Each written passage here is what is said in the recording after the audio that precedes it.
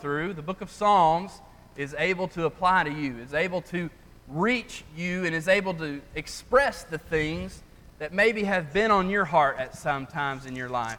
In the lows of life and in the absolute highs of life, Psalms is there for all of us. And so before we get into the Psalm 139, just wanted to ask if is there any contextual comment you'd like to make before we get into the text, whether it be the superscript or whether it be something else, before we get into the text? Well, you're staring me down. The superscript, man. This is you, man. Well, the only thing we learn from the superscript here is that this is written by David. And it'd be wonderful to know at what phase of his life he wrote this psalm, but we don't have any specifics to go off of. But as you read through the psalm, you can tell it's coming from some experience that he had. Specifically when you get down towards the end and he's describing these enemies that he is dealing with, and these individuals who are opposed to God in every sense in every way, in every form, and therefore they're opposed to him as well. You could sense this could easily be David writing about his experience when he's being targeted by Saul, or this could be David writing about his experience when his son Absalom has risen up against him, or this could be written about a time when the Philistines are in pursuit of him, or something like that. You could situate this psalm into many different contexts in the life of David. We just don't know specifically which one. And the other thing that's interesting to me about the psalm is it's half a praise psalm, and then, probably 2/3 praise, and then 1/3 lament. It's very interesting. It's got this combination of both factors, because the first 2/3 or so is David talking about how great God is, but then we get to the last little section, there's almost a prayer there, asking for God's the help and rescue in a situation. So it's unique as a psalm in that facet too. I don't have any contextual comment, but I do think there's something that can help set the stage for all of us before we get into the text. And that's the idea that David is going to be putting across in the psalm, is that he's going to be talking about these different characteristics of God that we're going to be talking about tonight. I don't want to let the cat out of the bag, but you've perhaps heard of the different omnis of God, the omniscience of God, the omnipotence of God, the omnipresence of God, and David's going to be talking about those throughout this psalm tonight. And I just wanted to comment before we get into that tonight, that even though the Bible does not, maybe you don't know this, the Bible never does say that God is omniscient, as in the word omniscient in the Bible. The Bible never does say that God is omnipotent, as in the word omnipotent in the Bible, or omnipresent. None of those words are explicitly found in the Scriptures. So how do we draw the conclusion that He is omniscient? How do we draw the conclusion that He is omnipotent? By the way, if you don't know, omniscient means all-knowing. Omnipotent means all-powerful. Omnipresent means all-present. He's everywhere at the same time. And so we know these things about God. We've heard about them all of our life. We believe them to be true, but since the Bible doesn't explicitly say them, use the actual words, first of all, where do we get those words? And how do we know they're true? Well, Psalms like Psalm 139 help us see why those statements are true about our God. When we look at the word omnipresent, omniscient, omnipotent, those are really Latin words that came many years after the Bible was written. Those are Latin words, not Greek words, not Hebrew words. And so we don't find them in the Scriptures, but that doesn't necessarily mean that they're inaccurate. Tonight's psalm, we're going to be able to see that these words are very accurate, very truthful to the God that we read in Scriptures. Before we get into the text, is there anything else?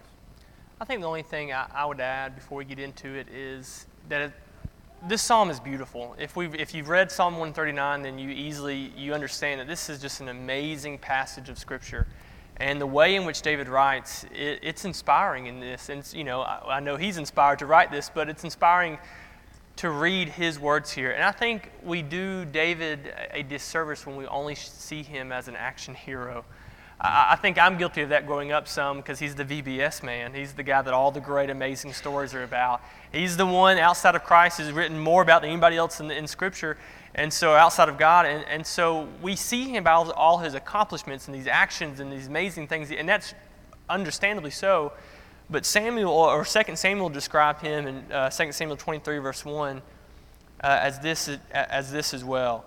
Now these are the last words of David. David, the son of Jesse, declares, "The man who is raised on high declares, the anointed of the God of Jacob, and the sweet psalmist of Israel."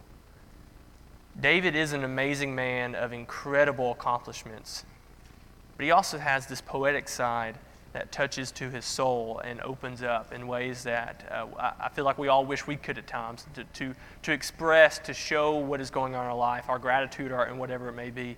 But David does an incredible, with help, David does an incredible job in this passage showing his love for God and God's power. So I think that's just an interesting note that this is from David. All right, let's go ahead and get into the text. Psalm 139, the first 6 verses. David says, "O Lord, you have searched me and known me. You know my sitting down and my rising up. You understand my thought afar off. You comprehend my path and my lying down, and are acquainted with all my ways. For there is not a word on my tongue, but behold, O Lord, you know it altogether. You have hedged me behind and before, and laid your hand upon me. Such knowledge is too wonderful for me. It is high, I cannot attain it." And so in the first 6 verses, it's pretty obvious that David is talking about the omniscience of God. The fact that God is all-knowing, and he goes and gives example after example of how God knows everything about him. And so the question I have for us tonight is, how does David say that God uses his omniscience in his life? How does God use his all-knowing characteristic in David's life? I think the first thing I recognize from this passage is how personal it is. God is omniscience. He's all-knowing, but the way in which David goes about explaining this is all about him. Everything, and rightfully so, David could have used a collective term every single time. If you go back through, he could have said, "You know when everyone sits down and when everyone rises up. You understand all thoughts from afar. You scrutinize all paths from our lying down to our standing up. You are intimately acquainted with all of our ways. Even before there's a word on our tongues, you know it all. You have enclosed all of us behind before. You laid your hand upon all of us." He could have used collective terms saying, the Lord knows and understands every decision, our actions, our thoughts, from sun up to sundown, from everybody. But instead, he decides to show, I'm going to pour out my thoughts and my feelings on God's all-knowing by saying that he knows everything about me. And I think that's where it starts to matter to us. Is it amazing that God knows everything? Yes, that is something that I don't comprehend. But the reason that matters is because he knows everything concerning me. And I think that's what David's trying to get across here, is not only is he serving a great, amazing, mighty God, but this power that God has, I think it's going to come over and over again, that this amazing ability that only God has applies directly to David. And it's that personal. It's not only does God know the inner workings of the universe, not only was he the creator of all things, but he understands my morning routine. He gets my thoughts as I'm driving to and from work. He gets my frustrations with my day in and day out life. And that means a lot. I think anybody in this room tonight, if you've ever gone through anything, it means a lot when you have someone that just knows everything. You don't have to explain it, right? It's nice having a best friend. When you're going through something and you want to go to them, you don't have to stop. It's nice not to stop first and say, okay, well, let me tell you everything that's going on. It's nice that when you're going through something, that if you have someone, you can just say, okay, this is what's happened today. This is my thoughts right now. And they already know it. David is saying, I have a God that knows it. He knows, not only does he just know everything, but he knows everything in my life. He brings it into the intimate personal. And I think that's how it directly affects him, is that I don't have to explain anything to him. I don't have to backtrack and catch him up. He knows my thoughts, the dreams I can't remember. He knows it all. And that means, because He knows everything, that means everything. So I think that's my first thought when it comes to how this becomes personal to David, how he kind of tackles that. I just want to continue that same thought. That's exactly what I got out of the first 6 verses. That idea in verse 1, you have searched me. Mm-hmm. You have searched me and known me. God using His infinite knowledge to know David. Out of all of the things that he could be focused on or thinking about or getting to know, He used it to know David. This human being, this flawed man, as we know him throughout, his story. He's a flawed man, and yet God uses His time, His energy, and it's infinite, but He uses it to know David, to intimately know David. And when he sits down and when he rises up and the pathway he goes upon, and he's acquainted with all of his ways, he knows every word off of his tongue, off of his mouth, and it's just like you were saying earlier, this relationship that David had with God is amazing to read about. And it's amazing to see how David saw God as someone who put their infinite knowledge in, and they could do it into anything He wants to as God. But He used it, and He uses it to know David.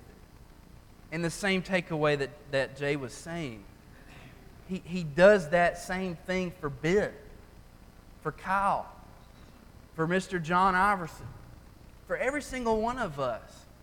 He uses that infinite wisdom and knowledge, this omniscience that He has. He does it, He uses it also as He's framing the world and doing all the amazing things that we cannot comprehend. He uses it also to know us individually, intimately, the same way He knew David.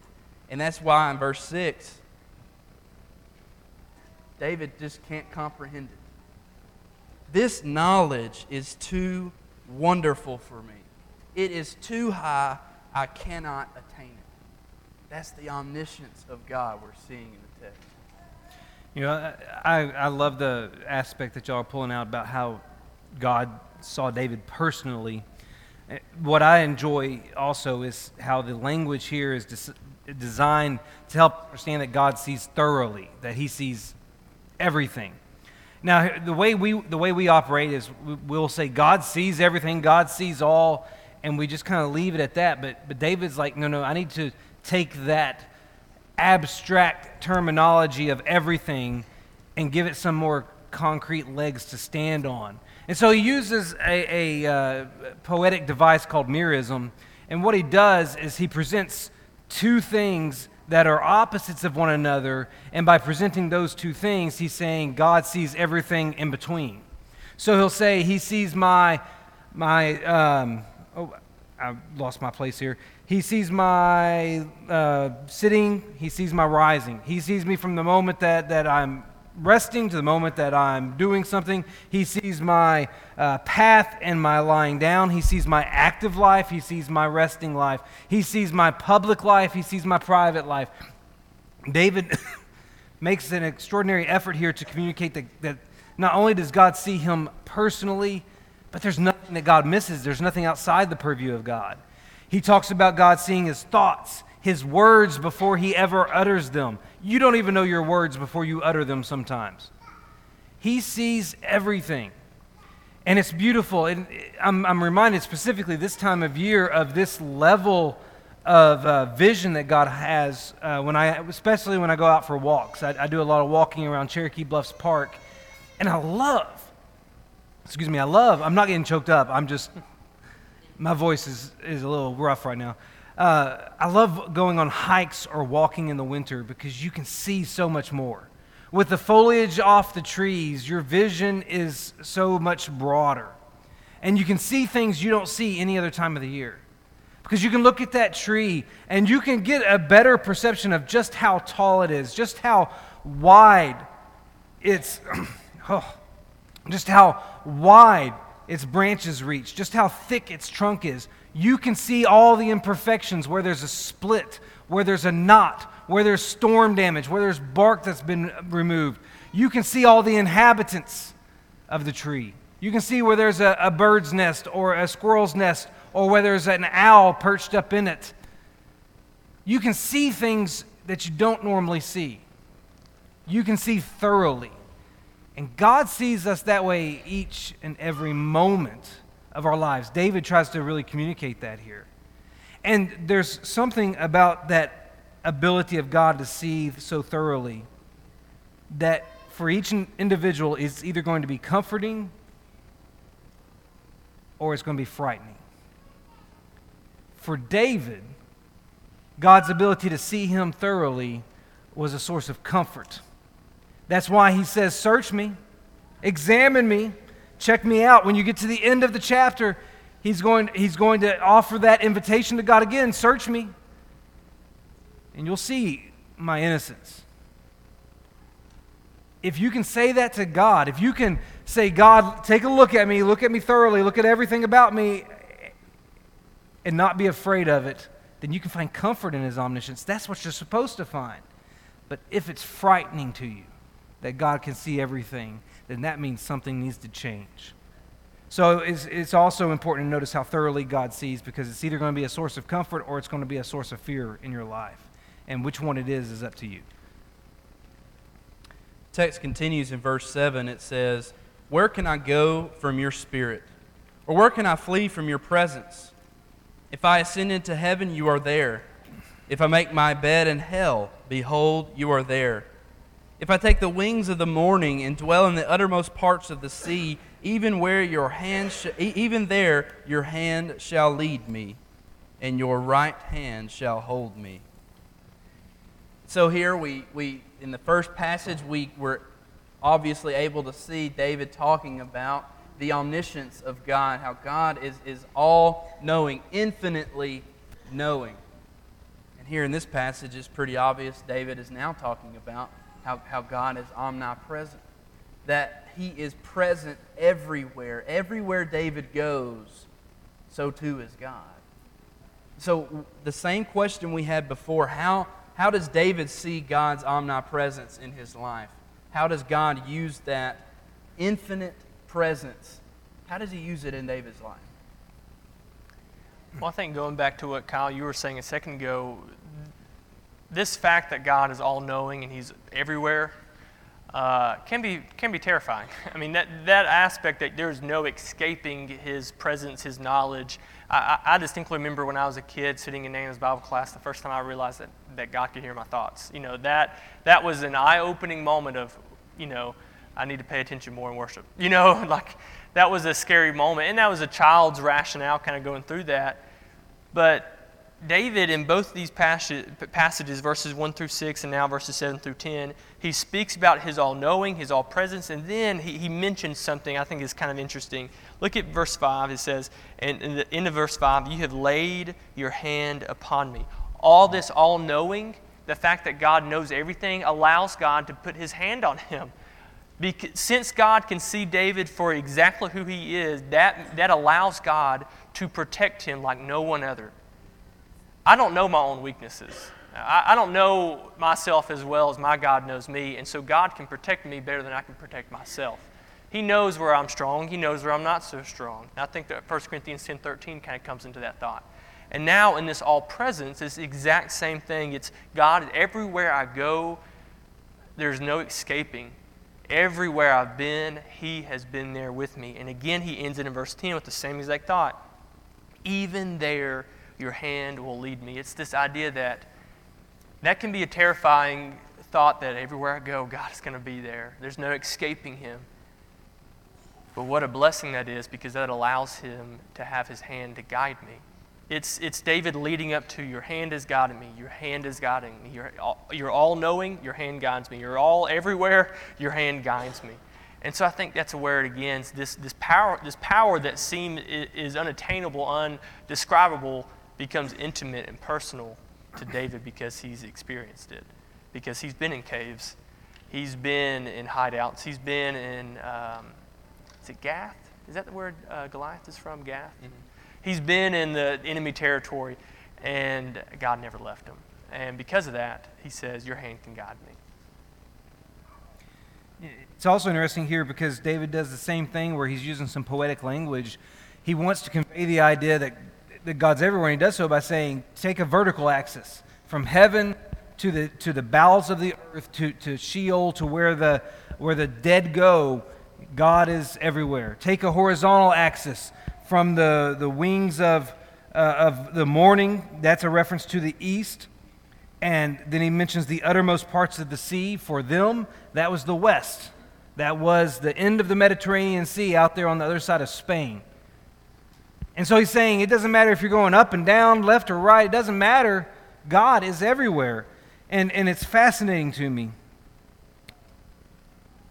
It's fascinating to me because this attribute of God is one that Jesus had to give up in order to become human. When he became a baby, born in Bethlehem, he was no longer omnipresent. He was wherever that physical body was. It's the one attribute of these three that I can say Jesus gave up in order to know what it's like to be you and I. And I'm fascinated by that. Wonder if he, as one author said, I wonder if he ever got claustrophobic in a human body. But David here finds comfort, as Jay was alluding to, in the fact that God is everywhere. That there was not one single place he could go that God wasn't with him. And as was alluded to there in verse 10, he talks about God's hand leading him and God's hand holding him or protecting him. He knows that the omnipresence of God is a source of comfort because it means that no matter where David is, God can be there too. And the question you have to ask yourself is God's omnipresence a source of comfort for you or a source of fear? Once again, his omni trait can be one or the other, and it's up to you. I found the same, that's really powerful. And I found the same takeaway from our first section to our second section. And that is the same way God uses his omniscience to intimately know David. In this text, I see God using his omnipresence to draw near to David. At all times, he is near David. Not only does he know David, he knows his ways, he knows his path, he knows his words, he knows his actions, all those things. Great stuff. But he's also near David at all points in his life. At all times, God is near, and he gives example after example of east to west. You know, as high as I go or as low as I go, like you're talking about, God is there. But then I see almost a change in tone, like Jay was talking about in verse 10, where it goes from God being everywhere to God being wherever David is. Instead of just God, it's true that God is everywhere. That's a truthful statement. But it's also true that God chooses to be wherever David is. How powerful of a thought is that? That God is making sure that he is wherever David is. Wherever David is, wherever David finds himself in caves or in exile from the nation, or wherever he finds himself, God is also there. He doesn't have to search for God because God is already there. It's a powerful thought that in verse 10, wherever he goes, it's God's hand that leads him. His right hand is the one holding him. And David, the same way David knew that God had better things to think about than to think about him and his ways, but he did it anyway, the same way David knew that God had better places to be than to just follow around this human being. He could be spanning the vast amazingness of space or whatever this infinite God could be doing, but he chose and he chooses to be wherever David is. And so you have this powerful thought, again, in the psalm, that God uses His infinite knowledge, first of all. He uses His infinite knowledge to know David. And now we see He's using His infinite presence to be close to David. And the same way we said He does that to all of us with what He chooses to know, He uses that to know us. God uses that presence to be close to us. God uses His infinite presence to draw near to each and every one of us. So that it's not us going on a journey to try to find God. God's been there the whole time. God was there when we were unfaithful. He remained faithful. He remains faithful and near our side even when we are not trying to be close to Him. David is the same example. Even when he was completely unfaithful to his Lord and took Bathsheba as his own, there God was. When he sent that letter to go kill Uriah, there God was. And so on and so forth. In the highest of highs of David's faithfulness and the lowest of lows of his unfaithfulness, the unchanging thing is God. God did not change. He was there the whole time. Is there any other thoughts on this passage before we move on? Yeah, I think we could also, just for a moment, detach God's. I got to keep looking at my notes, make sure I don't get my omnis wrong. Omnipresence. That's probably the easiest one. Let's detach His omnipresence from physical places for a second, because I think we all also understand that He's with us wherever we go, emotionally, mentally, spiritually. David is making this great point that physically, wherever I go, my God is going to be with me. The highs, the lows, the east and west. I cannot go physically anywhere without Him being there, and what a comfort that is. But I think he's also making a point that we all can agree on, is that mentally, God is wherever we are. He is there on our highest highs. When we are overjoyed, our life could not be more excited and more grand. God is there on the mountaintops with us. And when we were scraping ourselves off the valley, we were in the lowest lows, and we could not imagine how things could be worse. God is there with us. And from the left to the right, I think even spiritually you could make a case for it, in the sense that though we may leave God, spiritually, when we're sticking close to Him, we may walk away from God, but God's presence is still with us in the fact that He has never given up on us. So no matter where we are mentally, emotionally, spiritually, the fact that God's presence is still there is still just a inconceivable amount of comfort, that physically I know He's going to be with me. I could make a joke, I've never lived in a cave, but I've lived in Tuscaloosa and He was there with me. No, I'm just kidding. But emotionally, each and every one of us in this room could go around and talk about a low point that we've been in and said, wow, God was there in that cave with me. We could talk about a point where we just detached ourselves from God and walked away. And there was a moment where God was still there with us, that He just didn't give up. And so, we could spend the rest of tonight on His omnipresence and the fact of it's not just physical, it's everywhere. Our mind, our soul, our body goes, that our God is there. David continues in verse 11. If I say, surely the darkness shall fall on me, even the night shall be light about me. Indeed, the darkness shall not hide from you, but the night shines as the day. The darkness and the light are both alike to you. For you formed my inward parts. You covered me in my mother's womb. I will praise you, for I am fearfully and wonderfully made. Marvelous are your works, and that my soul knows very well. My frame was not hidden from you. When I was made in secret and skillfully wrought in the lowest parts of the earth, your eyes saw my substance, being yet unformed, and in your book they were all written, the days fashioned for me, when as yet there were none of them. How precious also are your thoughts to me, O God. How great is the sum of them! If I should count them, they would be more number than the sand. When I awake, I am still with you.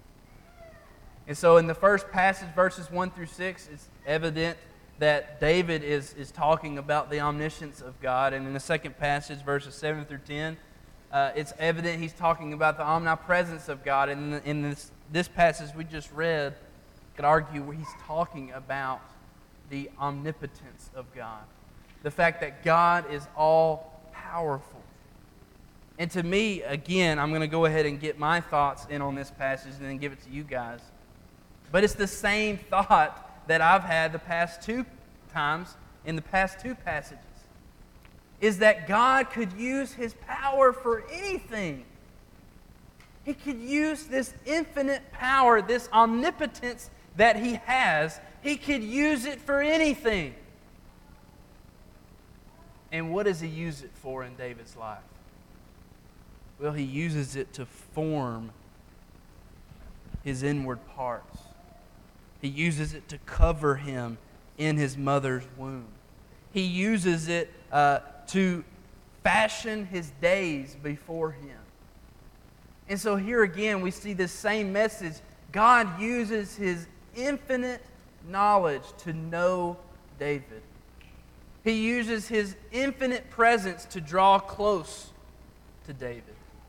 And here I see Him using His infinite power to protect, to care for, to love David from the very inception of his life. God is there using His infinite power for David's betterment. It's a powerful thought that all of these infinite characteristics of God, instead of David seeing God using them against him, David chooses to see God using them for him. I think the question is, which one are we? Like we've been saying over and over, does God's all infinite power comfort you or scare you? Does God's infinite presence comfort you or scare you? Does God's infinite knowledge comfort you or scare you? To David, it did nothing but comfort him. And what an amazing, powerful relationship, like we keep saying, David had with God. Do we have that same belief? Do we have that same relationship? And are we grateful for the power that God reveals in our life? You know what really stands out to me in this section isn't so much how God uses His omnipotence for David, but how David interprets God's omnipotence. And what I mean is, David here, in writing about these characteristics of God, we quickly understand he's talking about God's omniscience in the first 6 verses, because he's talking about God knowing His thoughts, knowing His words, knowing His ways. And we quickly know in verses 7 through 10 that he's talking about His omnipresence, because he's talking about God being wherever He goes, that sort of thing. Here he wants to talk about God's power. And I'm humbled by the fact that the element he chose to depict God's power was the creation of life. He could have chose God's power at creating anything, but he chose the creation of life to be the source of praise for God's power.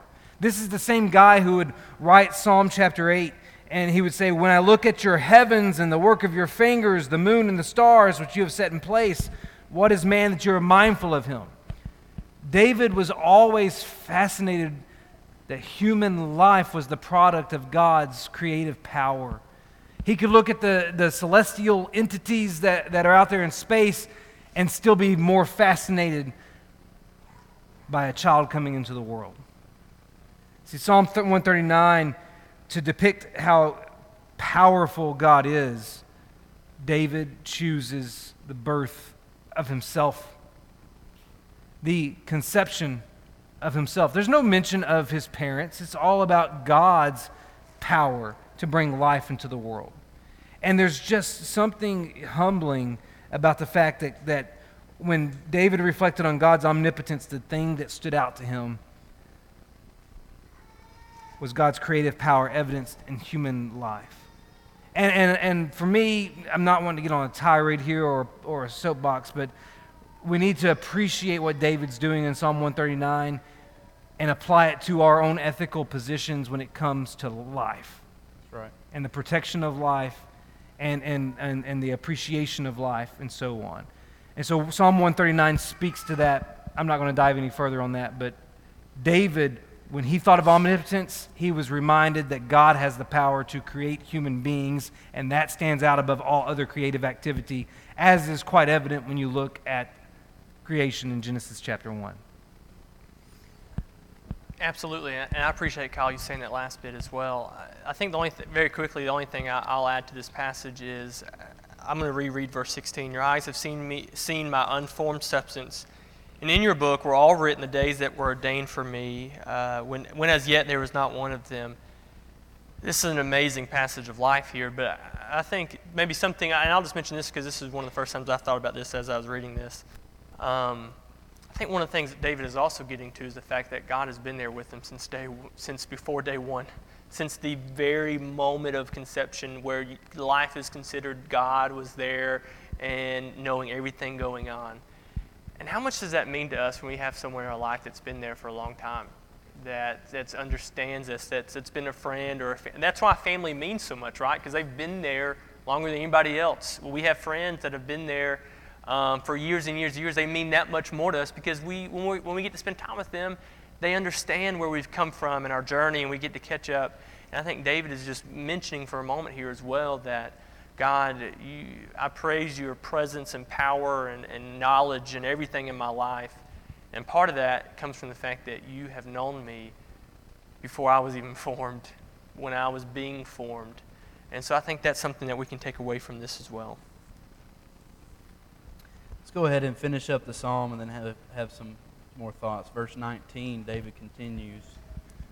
Oh, that you would slay the wicked, O God. Depart from me, therefore, you bloodthirsty men, for they speak against you wickedly. Your enemies take your name in vain. Do I not hate them, O Lord, who hate you? And do I not loathe those who rise up against you? I hate them with perfect hatred. I count them my enemies. Search me, O God, and know my heart. Try me and know my anxieties. And see if there is any wicked way in me, and lead me in the way everlasting. So we've been going through this passage seeing the omniscience of God, the omnipresence of God, the omnipotence of God. And my question now is, what do these characteristics that God shows in David's life, what do these characteristics produce in David's heart and in David's life based on this text? I think they produced in him a desire to be associated with God. Like he could see, and as he lists these omni characteristics, it's clear to him that he wants to be on God's side, not somebody else's. And so he's defending God, he's standing up for God, he's identifying himself with God, and he wants nothing to do with anybody who's in opposition to God. And his prayer here is for God to protect him and for God to watch over him as he deals with his enemies, because his enemies are ultimately God's enemies. And so when you really ponder these characteristics of omniscience, omnipotence, and omnipresence, they should make you pursue and seek out and trust in and surrender to the God who fits those characteristics, or who those characteristics define. And you'll notice there at the end in verse 23 and 24, he's not only calling on God to search him and examine him, but verse 24, if you see any wicked way in me, then lead me in the way everlasting. He's saying, hey, if you see something in me that's not right, then I want to follow you to what is right. So there's this complete surrender because God is the one who deserves that based on these characteristics. One thing I recognize is the tone of voice David changes from.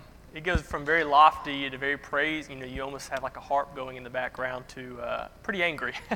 You have a pretty quick transition there to verse 19. And I'm reminded of almost like a parent. I've heard maybe my mom and different parents say, attack me all you want to, but don't you dare speak ill of my child. I think what we get here with David is what's enraging him, what is getting him to the point in verse 22, it's saying, I hate them with the utmost hatred is, don't you dare use my God's name in vain. Look at how powerful he is. Look how knowledgeable he is. Look how great he is for all these reasons. And I am not okay with you if you put him down. I think about Christ. I think about the idea that Christ took blasphemy and Christ took negative comments towards him all day long in the temple.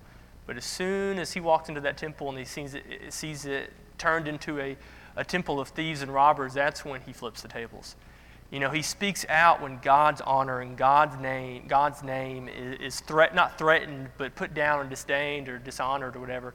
And that's when Christ, the defense mechanism, almost pops in and says, okay, I'm standing up for this. There's a limit. And I think David touches that, saying, those of who are your enemies are my enemies. And so I see this love, dependency that David has for God here. And all this appreciation almost makes him filled with all this love and adoration, absolutely, but also with this righteous anger towards those who look down upon God or use his name in vain. And so I think that's why we have this sharp change in emotion, because David feels so much love. And so as soon as that moment when God's name is challenged or put down,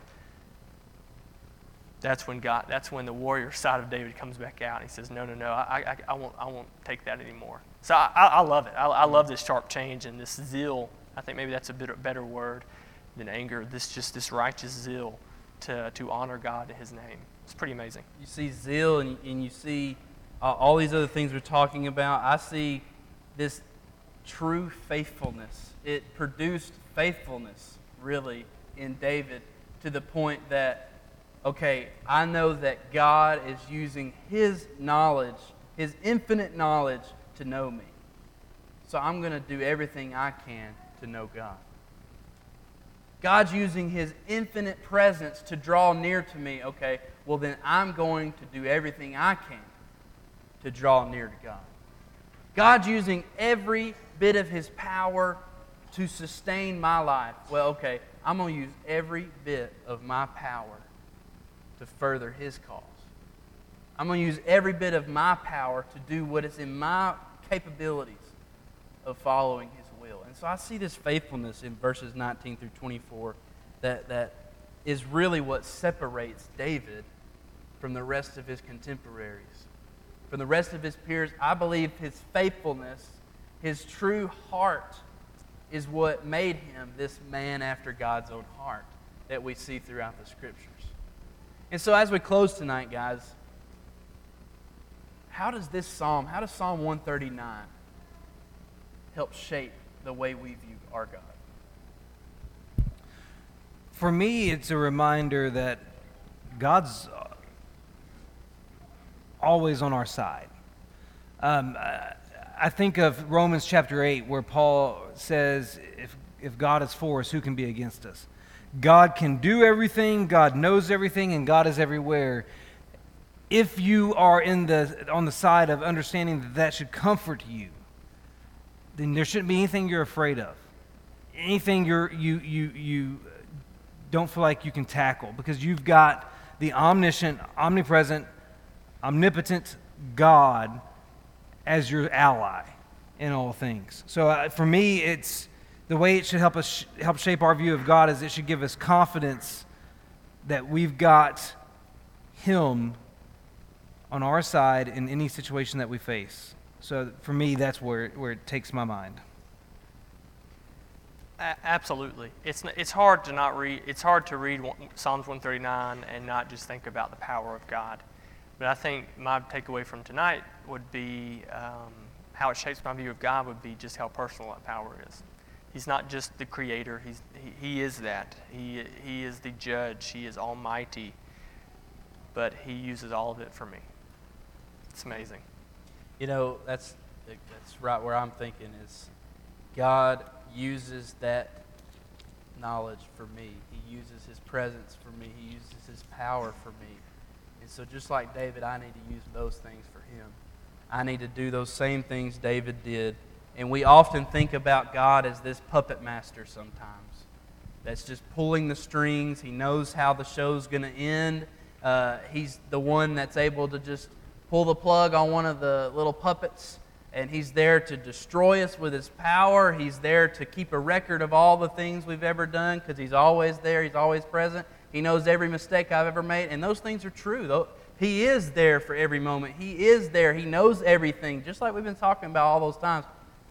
But you don't have to view God that way if you're living right. If you're living like David lived, you don't have to view God as a puppet master. You get to view God as this Father that is doing everything in His infinite knowledge, in His infinite presence, in His infinite power. He's doing everything He can to better your life. That's the God that we serve. I'm going to ask Kyle to close us in a word of prayer. Let's go to God in prayer. Lord God in heaven, we are humbled to be reminded of your characteristics tonight. We thank you that you are an omniscient, omnipotent, omnipresent God. May we never take for granted those attributes. May we come to appreciate them more as we understand them more. And Lord, may we praise you for that. And Lord, we thank you that you care so much about each of us individually, right? That you will utilize those traits for each and every one of us. Lord, we're humbled by you. And Lord, we ask, we plead that you will help us to live a life that trusts in you, that is faithful to you, that surrenders to you in all things. Lord, we love you, and it is through the name of your Son, Jesus Christ, that we pray. Amen.